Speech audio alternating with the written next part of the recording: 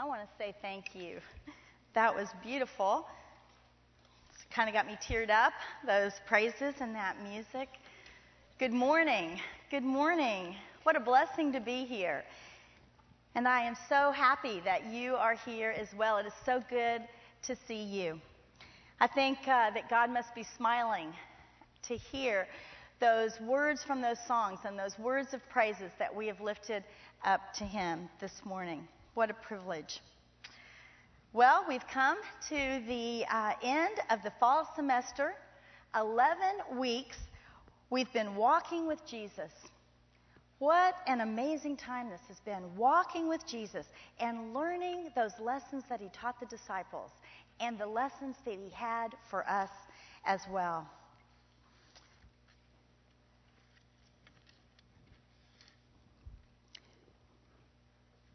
It's been a great time to think about Jesus and to walk with Him. And now that we come to an end, I hope that we will continue walking with Him. Don't stop walking with Jesus and listening to Him. We want to walk with Him until we meet Him face to face in glory one day. After today, we're going to take a little break. We're going to stop for the holidays, and we will come back on January 13th. But don't stop reading and studying your Bible. And if you want to get a jump on the next study, then read the book of Isaiah. Because when we come back on January 13th, we're going to begin a 16-week study of the book of Isaiah. Isaiah is a majestic and powerful and beautiful book. And in it, we see God's holiness and His divine character so vividly described. And we also meet Jesus in Isaiah. We meet our Savior, Jesus Christ.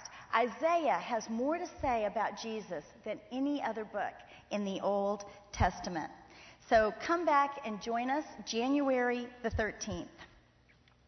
I'm Deb Haygood, and it is a great privilege for me to talk about John 17. You know, this prayer of Jesus is beautiful, and it lifts it up to the Father, and it's intimate, and it's a great privilege to be here reading it today. We've already talked about prayer this semester. You might remember on the third week, Kathy Harrelson talked about prayer. We learned a lot about what Jesus had to say about prayer with the Lord's Prayer and also with those parables on prayer, and then verses that told us how to live a life of prayer. But I think 2 weeks is okay to spend on prayer because prayer is so important. In fact, it's essential to our relationship with God because prayer is communication.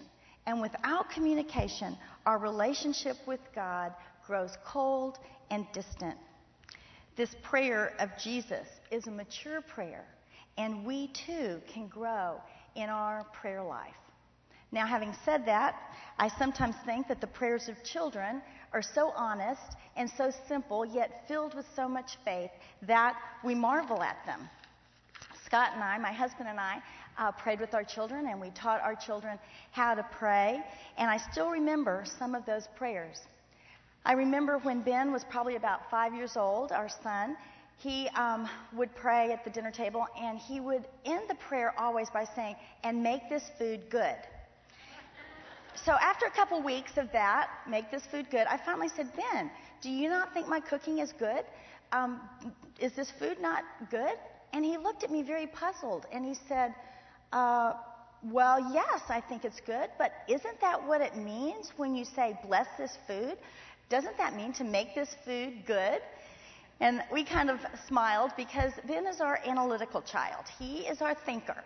And so even at that early age, he had begun to listen to prayers and to discern what they were saying and then to put it in his own words. You know, there were no memorized prayers for Ben.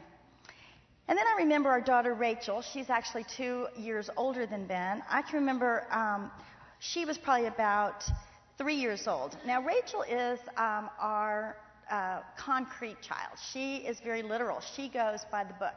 So when she was 3, I noticed that every time I gave her like her bowl of cereal or her peanut butter sandwich or whatever, she would eat and then she would stop. And she'd bow her head and she'd be quiet and then she'd start eating again. And so finally, after a few days of that, I said, "Rach, what are you doing?"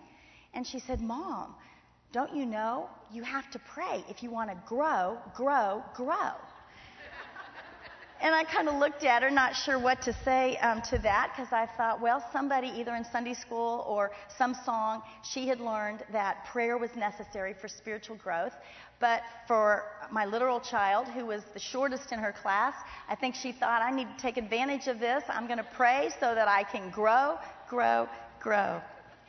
I learned a lot by listening to my children's prayers over the years. I saw their heart. And that is what we see in this prayer of Jesus in John 17. We see his heart for his Father, his heart for his disciples, and his heart for us. This is hallowed ground that we're on today, and I feel very inadequate to teach on this prayer, but I've prayed that my words would not distract you from the words of this prayer, and that they might bring you closer to Jesus. So let's turn to John 17 and get started here. While you're turning, let me tell you that this is taking place on the night that Jesus was going to be arrested and then tried in a kangaroo court and then tortured and then the next day nailed to the cross. That was going to be happening in a very short period of time. Now, we know that Jesus had just eaten with the disciples in the upper room. That started back in John 13 when Jesus washed their feet. And we have talked about how he broke the bread and he gave that to them and said, this is my body. And he poured the wine and he said, this is my blood that has been poured out for many for the forgiveness of sin. And then he looked at Judas and he said, go and do what you have to do quickly. And then he gave the disciples some last words of instruction and explanation and comfort. And those are chapters 14, 15, and 16. And then, after he finished talking to the disciples, he began talking to the Father. Now, some think that they had left the upper room and they were walking along to the Garden of Gethsemane, and the disciples were walking with him when he looked up to heaven and began to pray. Others think that he was still in the upper room, that he prayed this prayer, and then they went out and began walking to the Garden of Gethsemane. I don't think it's important exactly for us to know.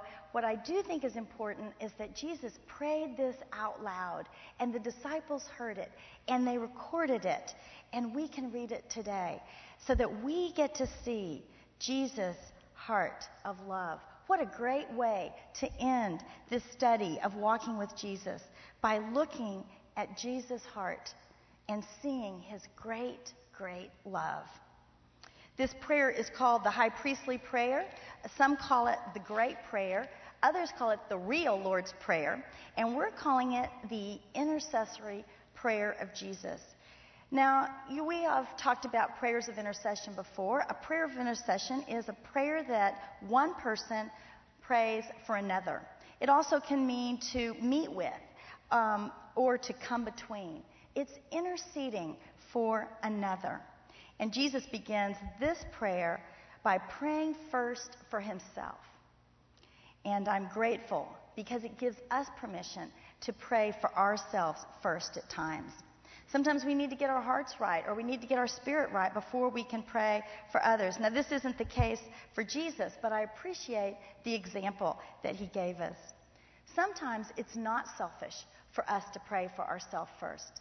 Sometimes it's essential that we pray for ourselves first so that we can then intercede for others. It's like that oxygen mask dropping down on an airplane. You know, when the pressure drops and the mask comes down, you're supposed to put it on yourself first, then help your child or others around you. That's because oxygen is necessary for life, and we can't go very long without it, and we will not be any good to anyone. Sometimes it's the same with us with God. God is our lifeline, and sometimes we need to go and pray for ourselves first before God and then intercede for others. So let's begin reading in chapter 17, verse 1. After Jesus said this, he looked toward heaven and prayed, Father, the time has come. Glorify your Son, that your Son may glorify you. For you granted him authority over all people, that he might give eternal life to all those you have given him. Now this is eternal life, that they may know you, the only true God, and Jesus Christ, whom you have sent. I have brought you glory on earth by completing the work you gave me to do. And now, Father, glorify me in your presence with the glory I had with you before the world began. He begins his prayer by saying, Father, that warm, intimate word that describes their relationship. And we too can say, Father. Jesus taught us in the Lord's Prayer to pray, Our Father in heaven. And then he says the time has come. What time has come? We talked about that in the questions. What time has come? It's time for the divine plan of redemption, the cross and the resurrection, the time when Jesus would become our atoning sacrifice, when he would take our punishment. Now, I like it that it says the time has come because it shows us the sovereignty of God. We can know that this time was not some last-minute plan. This wasn't a hasty rescue operation that was thrown into place because things weren't quite working out for Jesus when he was on earth. No, this is God's plan of redeeming us that was set in motion way back in the beginning. His plan of love for us. And we see it in Genesis 3. And Lynn Kitchens talked about it in depth when she talked about the cross. This is God's plan of salvation for man, for you, and for me. And then Jesus says, glorify your Son. This is the one thing that Jesus asks of the Father, that he would be glorified. In fact, we see the word glory or glorified 5 times in those first 5 verses. Glory. What a beautiful word that is. And yet how hard it is to describe it sometimes or to define it or to really get a grasp of it. When we are talking about the glory of God, we might say it is the manifestation of his divine attributes and perfections. It's bright splendor. Unger's Bible Dictionary said, glory is the expression of holiness, as beauty is the expression of health. Glory is the expression of holiness. My husband likes to explain it like this. He says it's like a marquee that has the title of maybe a movie on it. And you know what I'm talking about with those big chunky white lights all the way around it. And it's lit up and we take notice of that title. That's what the glory of God is. We take notice of who he is and his attributes. His glory makes us take notice. It also can mean the divine works of God. That can also be referred to as his glory. And Jesus is asking to be glorified. And what he's really is included here are 2 things. First, successful endurance of the cross. And secondly, that he would then be exalted to the Father's presence.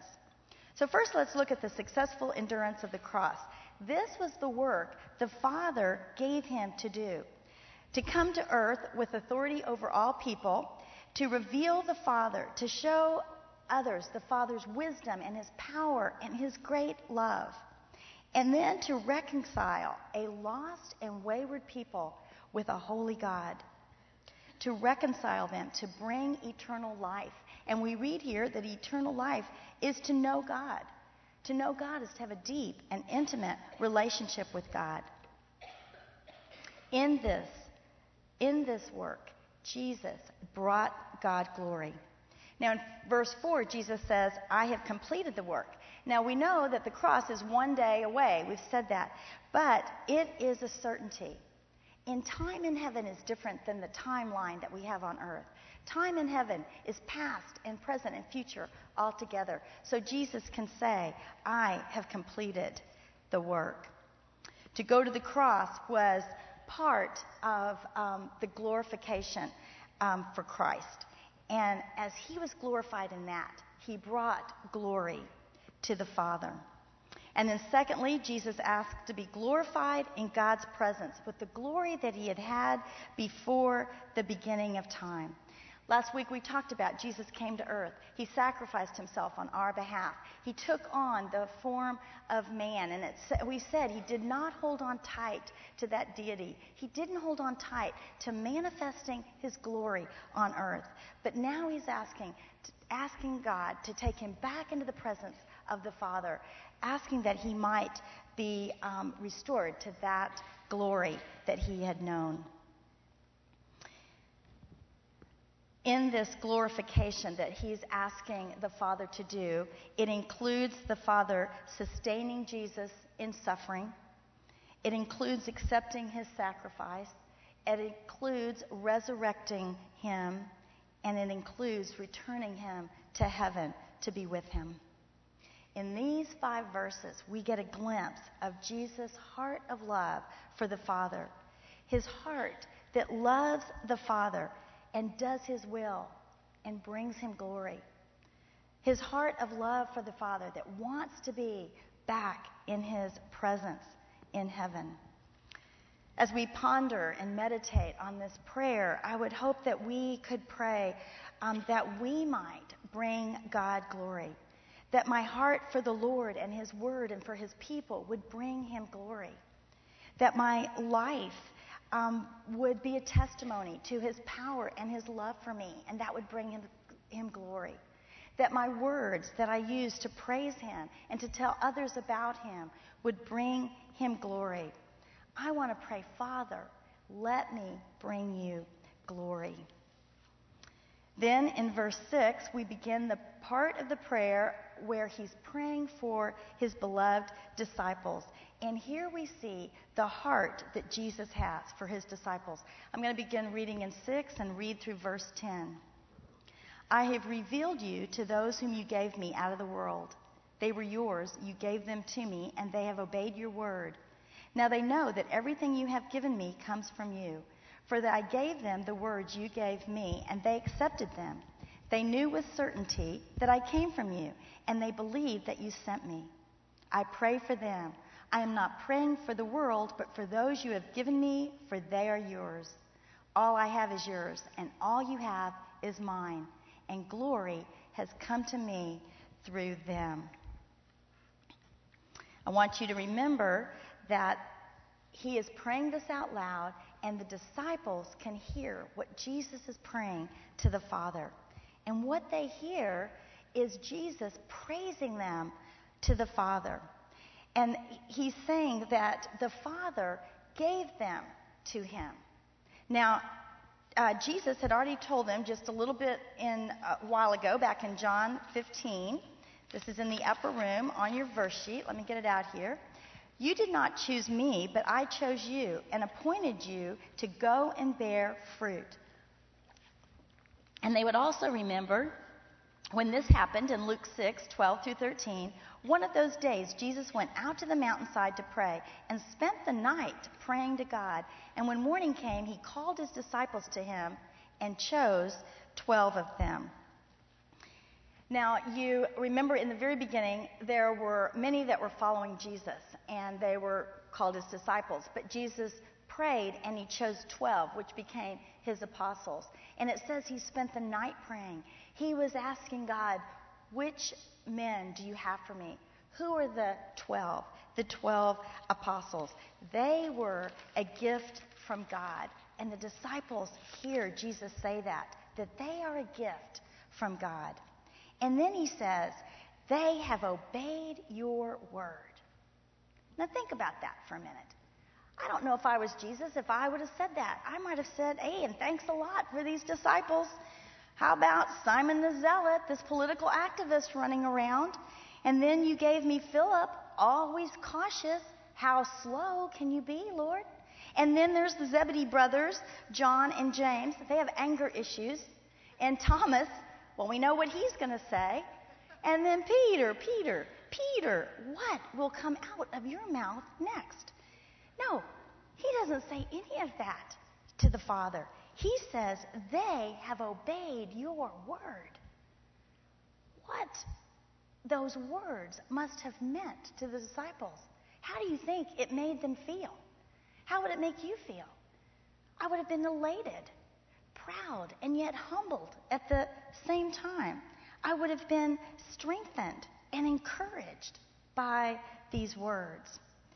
You know, when someone says something great about you, have you ever been in the presence of someone saying something great about you, and you want to live up to what they said about you? I can remember years ago at the hospital, I'm a nurse, and one day another nurse introduced me to a nurse I was going to be working with, and she said, "Oh, you'll love Debbie. She is a good nurse. She takes great care of her patients." Boy, I stood up tall, and I thought, I am taking great care of my patients. And still today, when I am tired at the end of a long shift, I'm thinking, I'm still going to take great care of my patients. I wanted to live up to those words. How important these words would be to the disciples in their future work. How they must have remembered them. And then Jesus goes on to say, he gave them the words that God had given him. He didn't give them possessions or property, not wealth, but words. God's words. What a great possession. And they are God's gift to us as well. We have his words right here. The holy word of God. And it says, and Jesus says, they accepted them. And he tells the Father, they knew with certainty that I came from you. And they believed. They believed. Okay, now think about this again. Just right back in the upper room, when Jesus was saying, you know the way to the place where I'm going. And Thomas says, well, we don't know the way. Lord, how can we know the way? And then there was Philip a little bit later that just said, just show me the Father. Just show us the Father. And yet Jesus says here, they believed. They believed. I think that in the future, when times were very difficult, this was going to encourage them to remember these words that Jesus said. They believed. And I think when their faith was weak, these words would strengthen them. Because these words must have rung out in their mind and in their heart. They believed. In verse 9, he says, I pray for them. I'm not praying for the world. And the world here refers to unbelievers. And we see that word a lot in this prayer. It refers to unbelievers, those that are opposed to God or those indifferent to God. Now, it doesn't mean that Jesus doesn't care about the world. He came to die for the world. Instead, he is concentrating on the 11 disciples. It's as if, as a mother, you were dying. You would want your words of instruction and encouragement and your prayers to go first to your children. It reminds me of a friend that died some years past. And I can remember towards the end when she was growing weak. And she said this very thing. I want the strength that I have left to be spent with my children and my husband. I want to give that to my children. I can't see any more of my friends. That is what Jesus is saying here. This longest part of his prayer is lifted up on behalf of his disciples that he loved so dearly. And then there's a last praise in verse 10 where it says, and glory has come to me through them. They have brought him glory. And they heard him say that. And then we go on to verse 11. Let me read a few more verses here. Verse 11 says, I will remain in the world no longer, but they are still in the world, and I am coming to you. Holy Father, protect them by the power of your name, the name you gave me, so that they may be one as we are one. While I was with them, I protected them and kept them safe by that name you gave me. None has been lost, except the one doomed to destruction, so that Scripture would be fulfilled. I am coming to you now, but I say these things while I am still in the world, so that they may have the full measure of my joy within them. I have given them your word, and the world has hated them, for they are not of the world any more than I am of the world. My prayer is not that you take them out of the world, but that you protect them from the evil one. They are not of the world, even as I am not of it. Sanctify them by the truth. Your word is truth. As you sent me into the world, I have sent them into the world. For them I sanctify myself, that they too may be truly sanctified.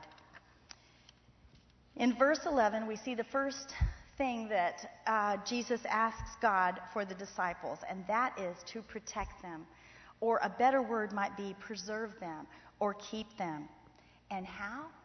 By the power of your name.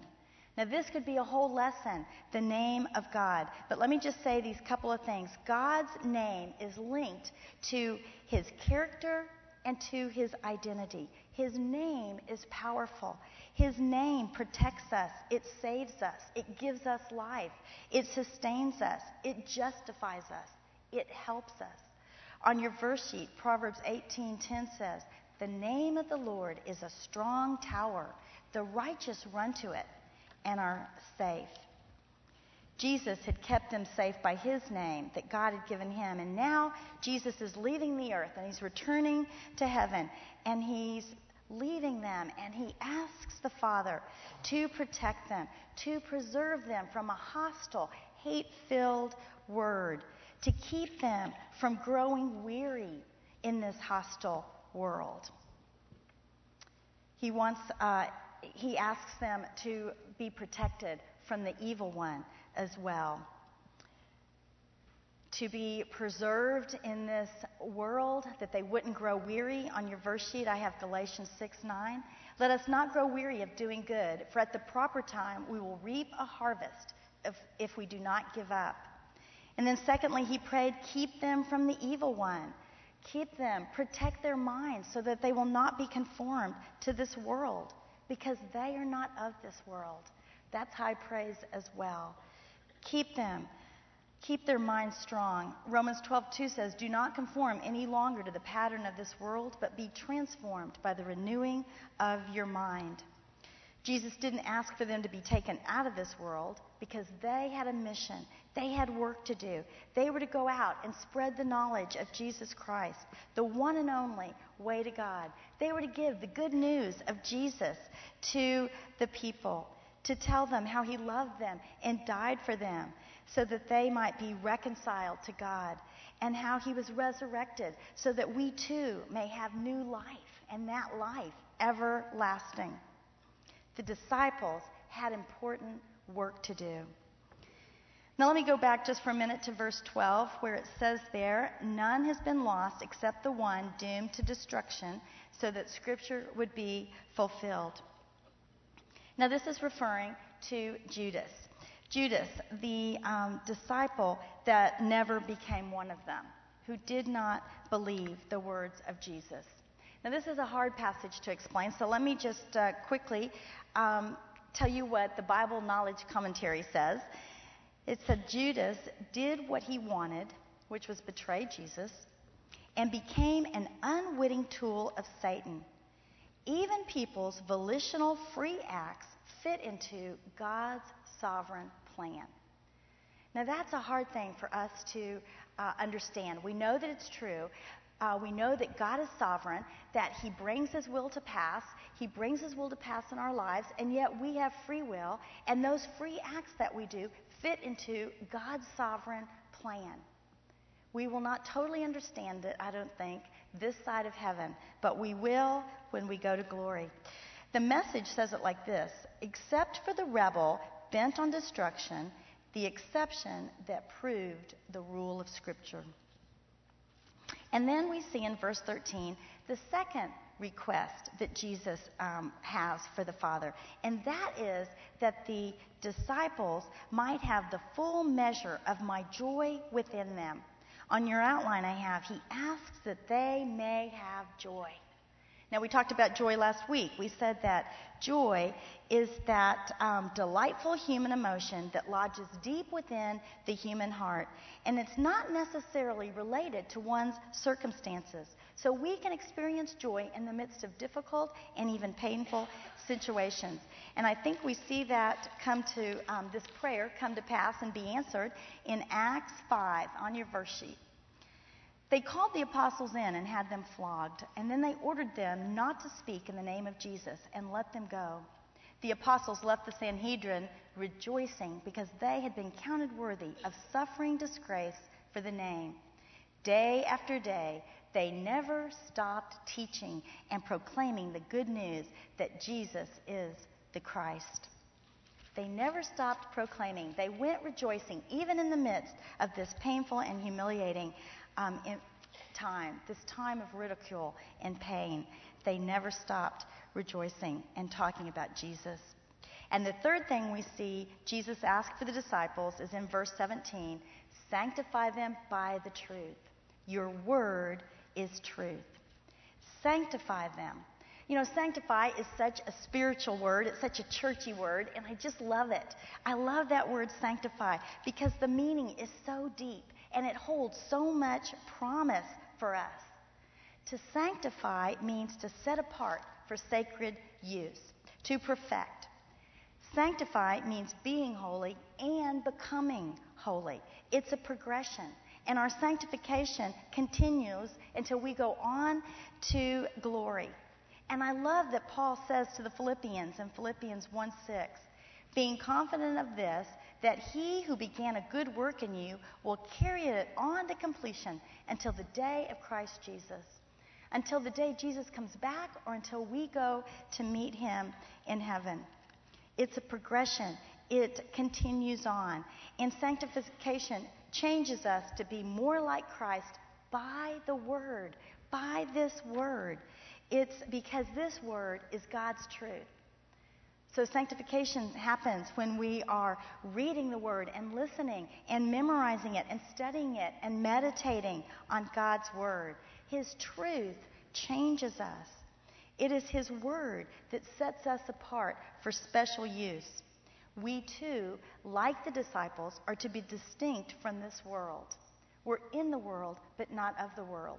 We're different from the world's beliefs and values and purposes and goals because we too have been set apart for special use. As I look back over these words that Jesus lifted up to the Father on behalf of the disciples, I see His heart of deep, overwhelming love for His disciples. And it motivates me to want to pray for those that I deeply love too. But sometimes I don't know how to pray for them.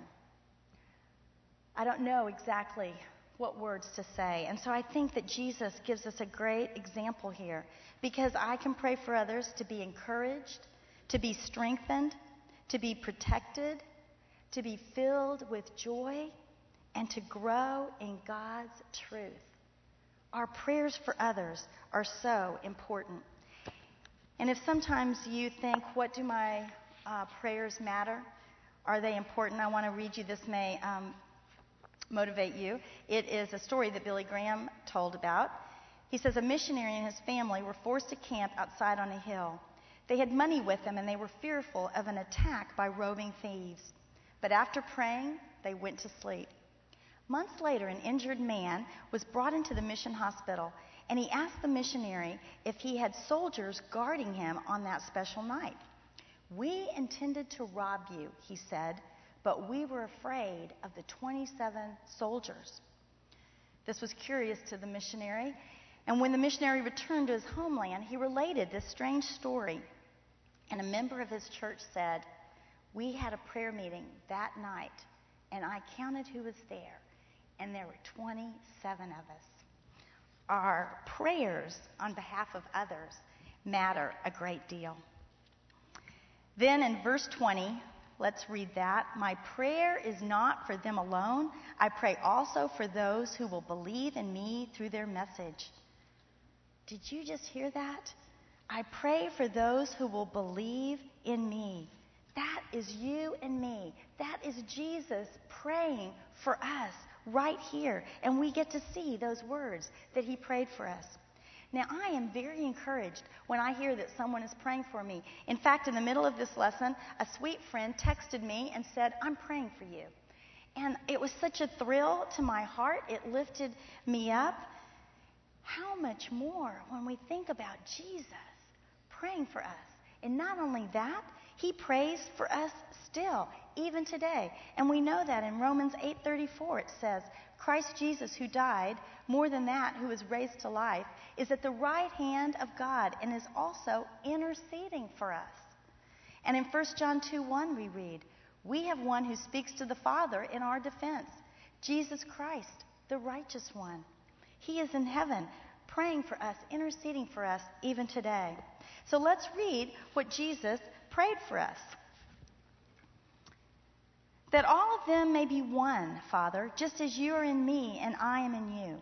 May they also be in us, so that the world may believe that you have sent me. I have given them the glory that you gave me, that they may be one as we are one. I in them and you in me. May they be brought to complete unity, to let the world know that you sent me and have loved them, even as you have loved me. Father, I want those you have given me to be with me where I am, and to see my glory, the glory you have given me because you loved me before the creation of the world. So first he prays for unity for the believers, unity for us, that we may be one, just as the Father and Jesus are one. Now, were you surprised by that? Of all the things that Jesus could pray for us, and he prays for unity among believers?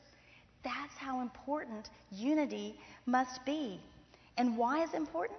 So that the world may believe, that they may believe that Jesus is the Son of God, that he came so that we may know the way to God. He came as our atoning sacrifice to reconcile us to God. In verse 23, he says, he has given us the glory so that we may be one. He is one in us. He dwells within us, and that is how we can have unity. We want to have unity of believers first, so the world will believe, and then secondly, it says, so that the world will see his love for them, that they may sense God's love for the believers is deep and intimate and lasting, just as his love is for his Son. You know that quarreling is not divine. It's not loving. The world has little respect for a quarreling church. They ridicule and they hold the church in contempt when they see them quarreling. And thus the name of Jesus is held in contempt as well. But I read this quote that says, the world opens its eyes in wonder at a community in which peace and concord prevail. Now, I'm not saying that we should have one world religion. I'm talking about unity. There's a difference between uniformity and unity. This is the unity among believers. That is a unity of love. It's a unity of obedience to God and his word. It's being united in that commitment to do God's will. I've had the privilege of going to Tanzania 4 times with the women, and we have a women's conference there, and each time I am amazed at the love there is between us.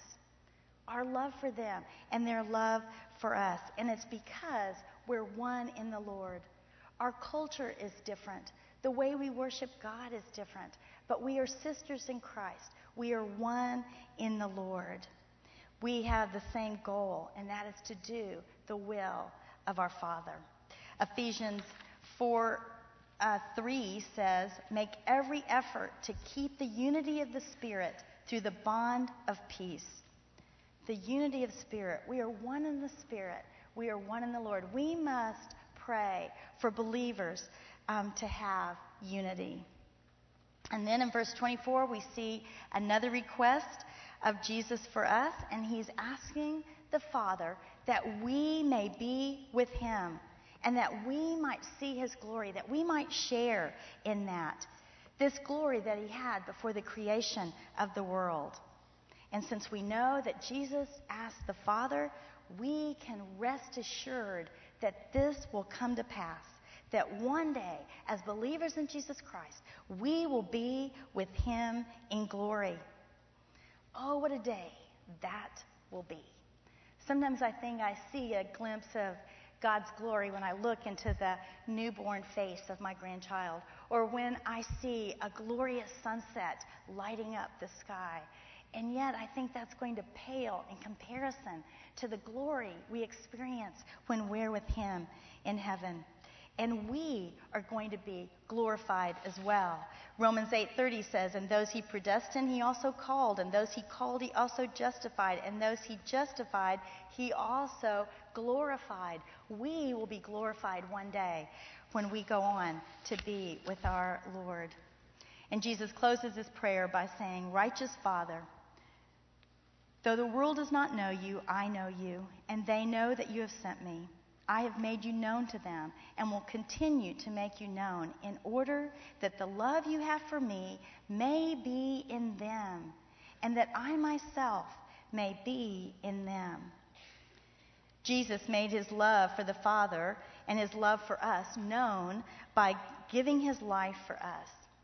And the Father made his love known for Jesus by raising him to life and on to glory.